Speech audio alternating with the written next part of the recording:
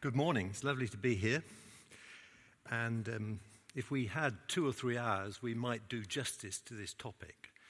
So what I'm going to try and do is set up a very quick recap on how we come to be where we are, and then to think a little bit about what that means for us and what we can do.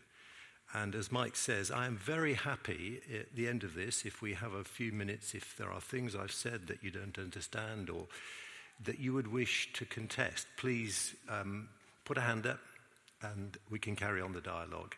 And when the clock runs out, I will be happy to stay on at the end and have a coffee if you'd like to continue the conversation. So where might we begin?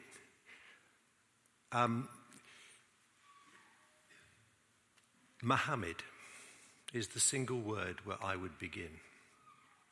Now, I could think of the Muhammad who was the prophet who in 622 died, and following which the house of Islam split into Sunni and Shia.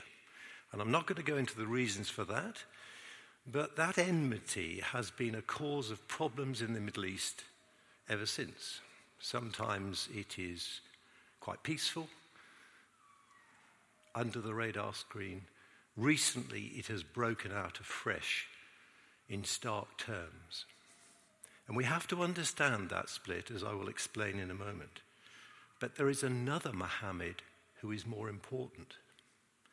Tariq el-Tayyib Muhammad Bouazizi. You may not remember his name. He was a Tunisian street vendor, and he set himself alight in December 2010 in protest against municipal officials, which led to protests right across the Middle East, what we romantically called the Arab Spring. Well, it turned out to be not romantic at all. People were very enthused at the prospect of overthrowing really nasty dictators, of whom, of course, Saddam Hussein was probably the worst. The thing was, these dictators had control in countries which were riddled with factions, cultural, ethnic, religious, and so on. And having been overthrown, there were no institutions to replace them. There was no history of democracy. There was no history of what we would call national government. There was a vacuum. And in the vacuum, chaos began to rule, and violent anarchy took over in Tunisia, in Yemen, in Iraq, in Syria, and beyond. Next. If you think of this as a ball of string, which the cat has played with, that's the way you think about the Middle East. I have been visiting the Middle East for many, many years, and recently in Tear Fund, the Middle East has completely overtaken our focus. Perhaps even 5 years ago, it was not a major focus for our poverty relief, our church development, or our disaster response. Now it must be 40-50% of what we do. And I have come to understand how complex is this situation. In the Middle East, your friend is your enemy is your friend. It all depends. Everything depends. In this chart, the authors have excluded Israel and Palestine to simplify the complexity of the relationships. Well, I'm not sure your reaction. I don't find this simple. Let me just say that very simply in Syria today, you have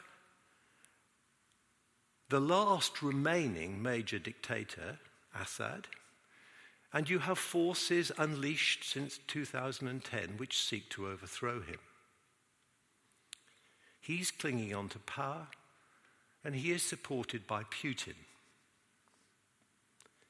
There is a civil war going on in the country, and the United States, with its allies, including the UK, are fighting to support the opposition.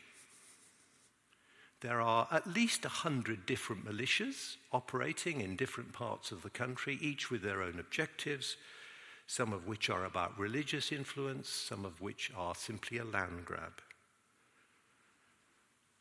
Sunni are fighting Shia, and everybody notionally is fighting ISIS. But of course, ISIS moves around. Now, I haven't mentioned what the Kurds are doing, what Al-Qaeda is doing, what Turkey is doing, and what Saudi Arabia is doing. Let me just say, it's a complete mess.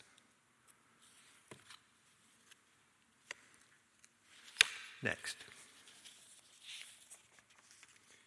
There are about 1.6 billion Muslims in the world, which is about a quarter of the world's population. They're in every continent and predominantly in Asia in terms of absolute numbers. But in terms of intensity of representation, it's the Middle East and North Africa where they are the most prominent. And there are 10 countries in which essentially Muslims represent 95% of the population. And they're shown on this slide. I don't know whether you can see it. The important point I want to make is that the green are the Shia Muslims and the blue are the Sunnis. And as I said, this dispute arose about succession after the death of the Prophet Muhammad, and relations have been strained ever since. And right now, there is a very serious and violent confrontation between the two branches of the House of Islam, essentially driven between the enmity between Iran and Saudi Arabia. So the Shia sect is predominantly from Iran. And if you look at the next slide, you can imagine from the Gulf states through Iran and into Syria, the so-called Shia Crescent.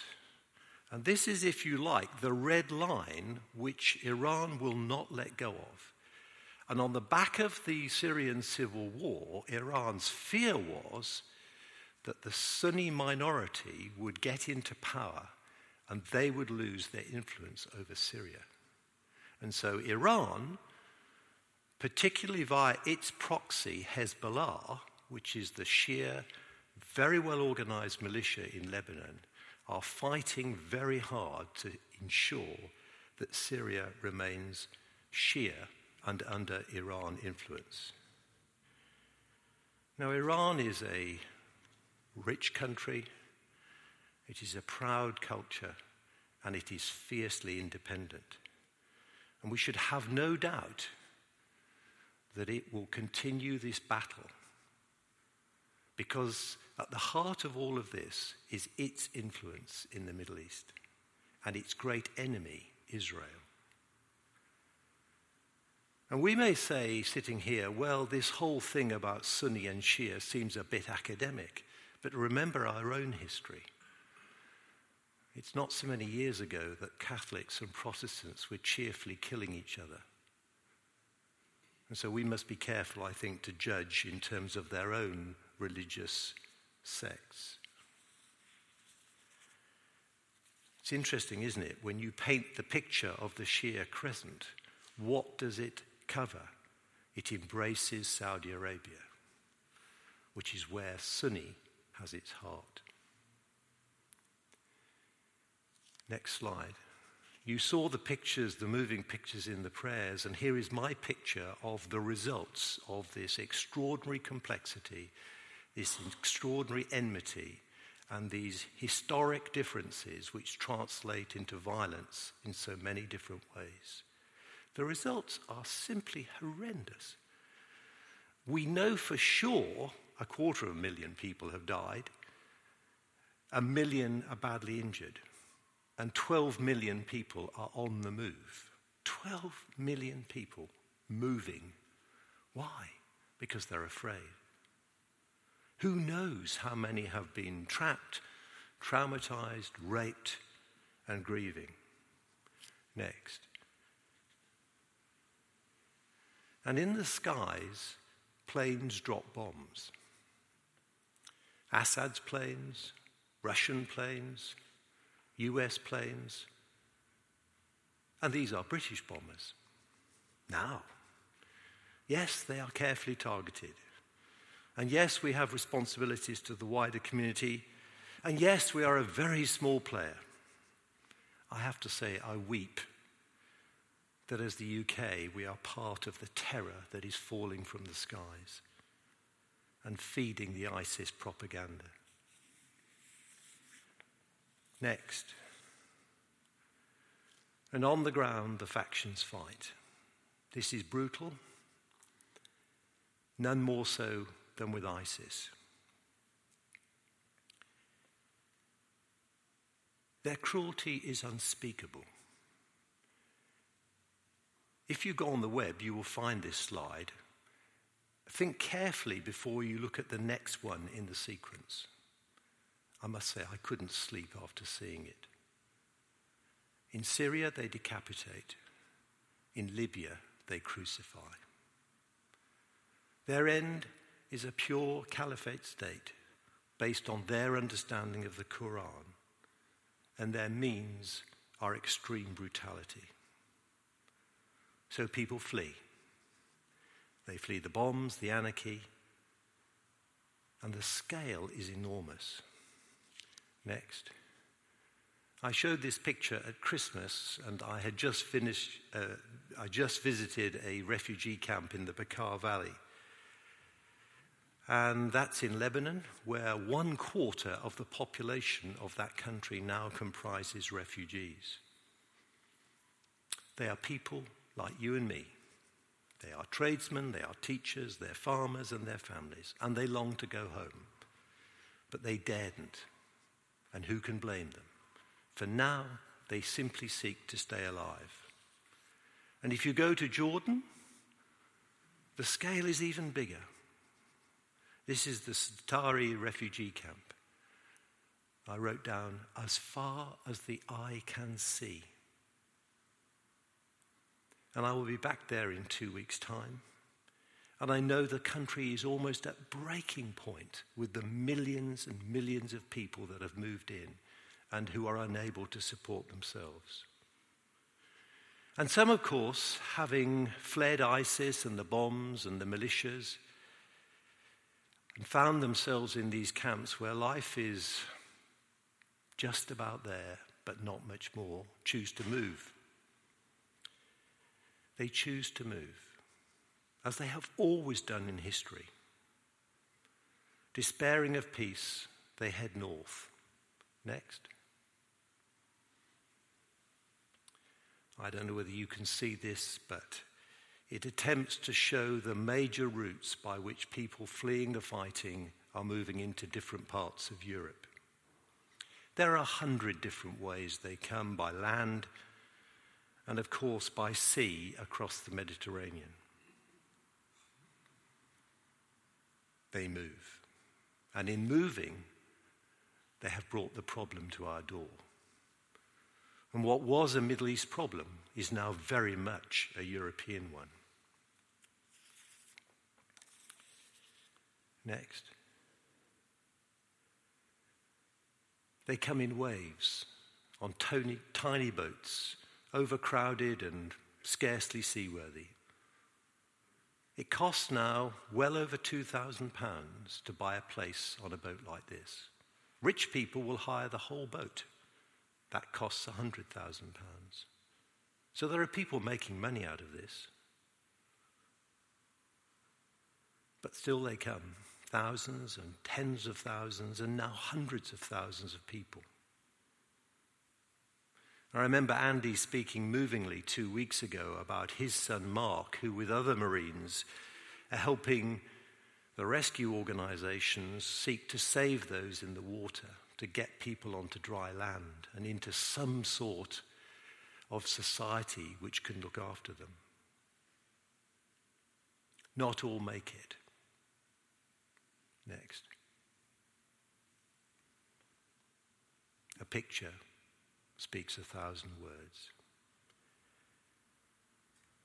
We know 5,000 have already died crossing the Med.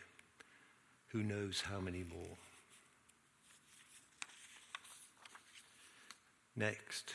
And those who make it will meet others in Europe, different parts of Europe.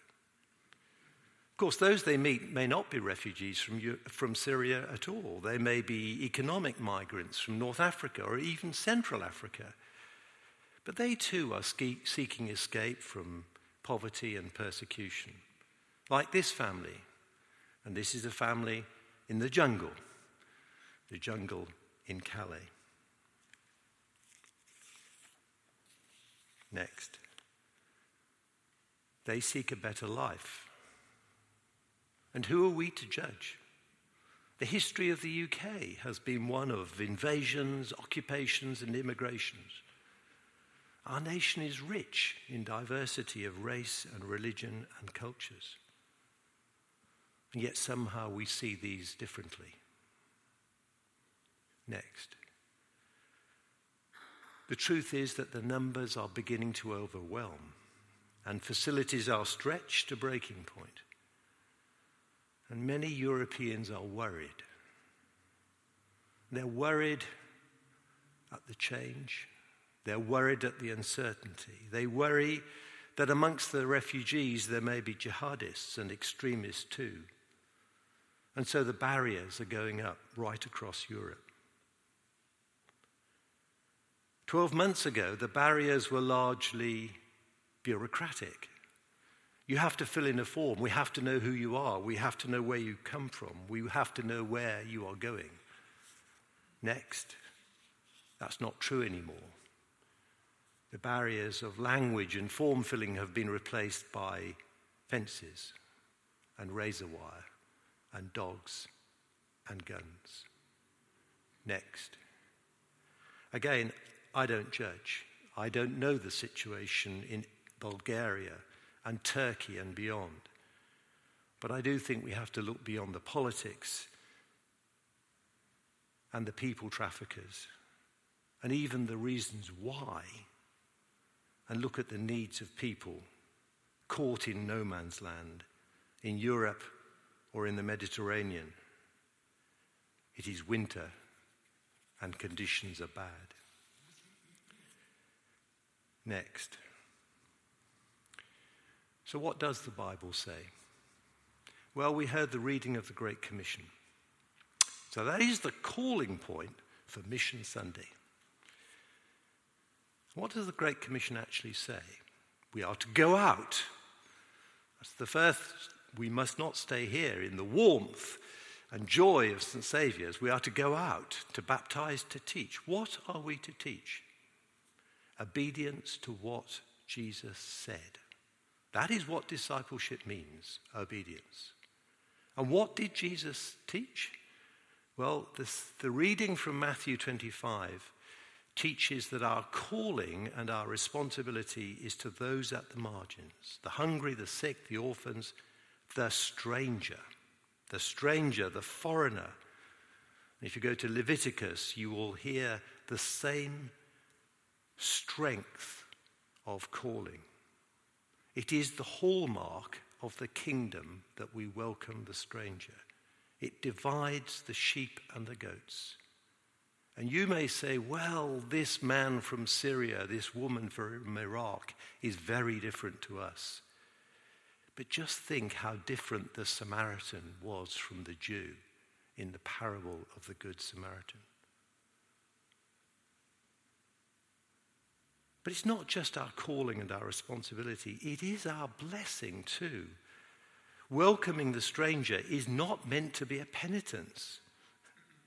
It makes us feel truly human. We feel at peace and we feel well. Shalom.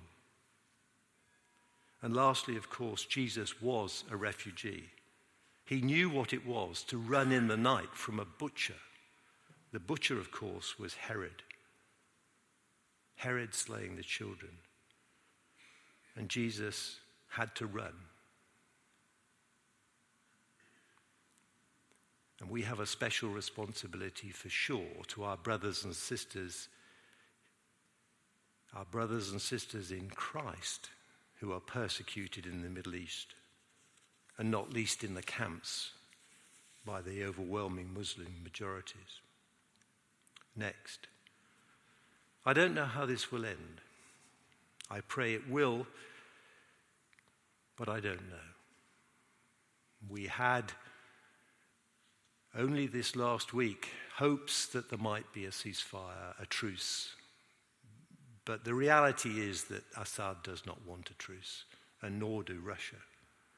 And certainly ISIS and Al-Qaeda don't. So it's hard to see that that will prevail. But the tide will turn. It always does. God will move. And when it does, 4 things I think are critical. We have to rebuild the infrastructure of the Middle East, and how heartened I was that already last week in London, £6 billion was pledged. We need far more, but it's a start.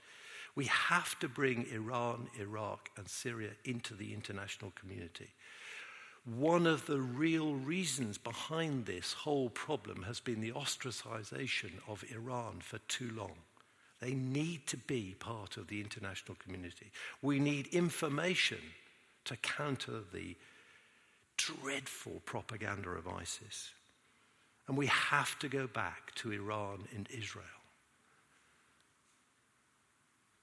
So much of the underlying enmity derives from that relationship. And there will never be long-term peace in Syria and Iraq until that is addressed. So what can we do? Anne and I went to visit a refuge in Bombay. And on the door, they had a sign which said, "Push, pray until something happens." And that's what we do. We must pray from our hearts. We desperately need God's wisdom and intervention. We must lobby, and there are lots of ways to do that. We must lobby for refugees. We must lobby for aid. We must lobby for the treatment of Christians, and Justin Welby is leading that. And personally, I would lobby to stop the bombing. We must stay involved. You can go on websites now to keep up to date, and Open Doors and Sat7 and Tearfund are great places to go. And if you can, give to them. Give especially to Christian charities. This is an opportunity for Christ's love to be shown to Muslims, and people are being saved. And of course, we can act locally when we are involved ourselves here with people who come to us. Next, there is hope, and we can help, and I pray that God's light will shine. It is shining in the camps.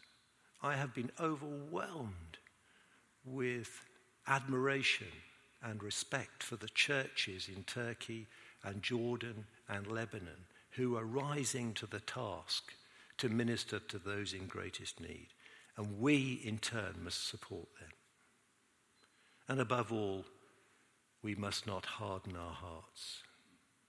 So let me pray, dear Father, I do pray that our hearts may be open to your Spirit, to hear your calling to go out and to teach and to care for the stranger.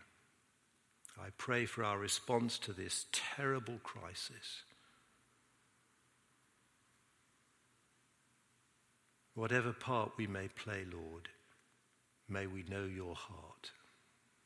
In Jesus' name, amen. Next. I have overrun. Do we have 5 minutes? We have 5 minutes. So that was the most rapid 1,000 years of history of the Middle East that I've ever taken on.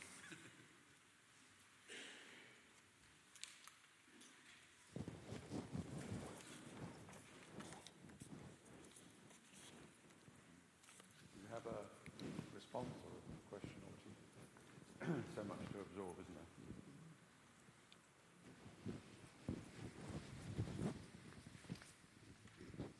Sorry, you said that Russia didn't want the war to end. Why is that? I'm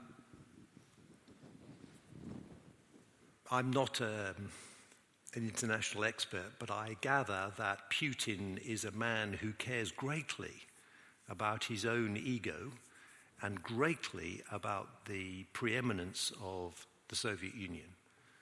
And we've seen that in Ukraine and other parts of the world. He sees Russian influence as being greatly enhanced through Syria. He has had that relationship with Assad already for many years, and he wants to keep it. I'm not exactly sure why it is so important to them, but it certainly is. And I have a sense with Putin that just the fact that others want him to pull out will encourage him to continue at all costs, whether there is rational reason to do so or not. And right now, he is determined. And so even today, as we speak, the Russians are launching more attacks against opposition forces in Syria. And he will see, sad to say, I think that the current push for a ceasefire is an opportunity for him to gain advantage.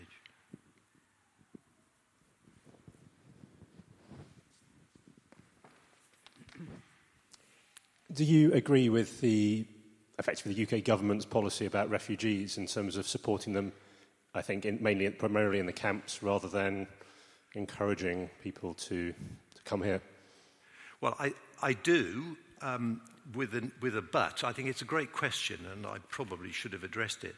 I very strongly feel the primary focus of what we do has to be in the Middle East. It is not going to help to move 30 million people out of the Middle East into Europe. It will create untold problems for the Middle East as well as for Europe. So yes, we should do that. We have to make conditions in the Middle East better. We need peace so we can rapidly move people back to where they belong. And for many of them, this is not just their home. This is that precious Middle Eastern connection with the land of their ancestors, and that's where they want to go. Of course, the trick is there are some who do not want to stay, and how do we deal with them? And we have to find, I think, across Europe, a better process than we currently have. I think it started with good intentions, and then, of course, the politicians became overwhelmed with the numbers, and electorates began to rise up and say, hang on, what are we doing? And we in the UK are somewhat privileged by, yet again, 22 miles of water. I think if we were sitting in France, we would probably think about this differently. But yeah, I think that should be the primary focus.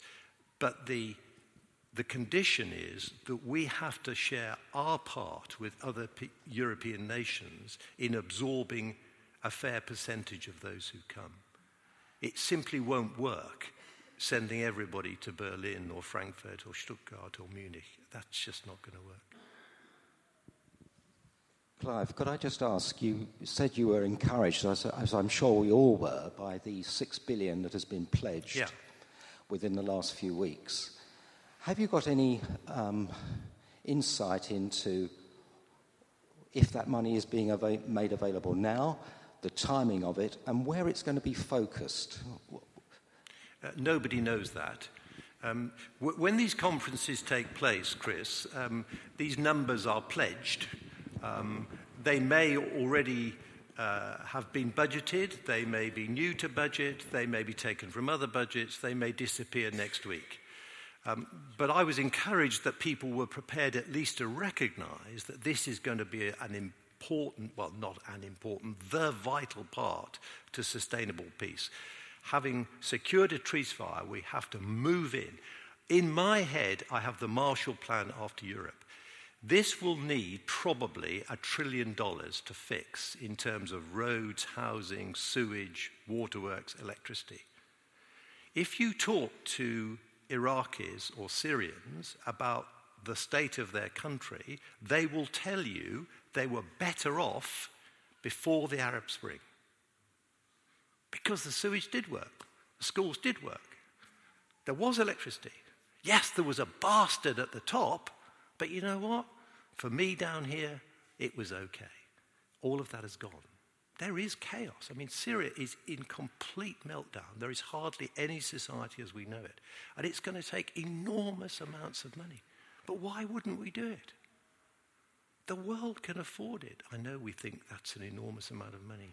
But if every country was prepared to chip in 6, 10, 20 billion, we could do it. And it will need that to rebuild. And that is how ISIS will disappear. ISIS is not simply a group of highly committed and violent extremists. It is an idea.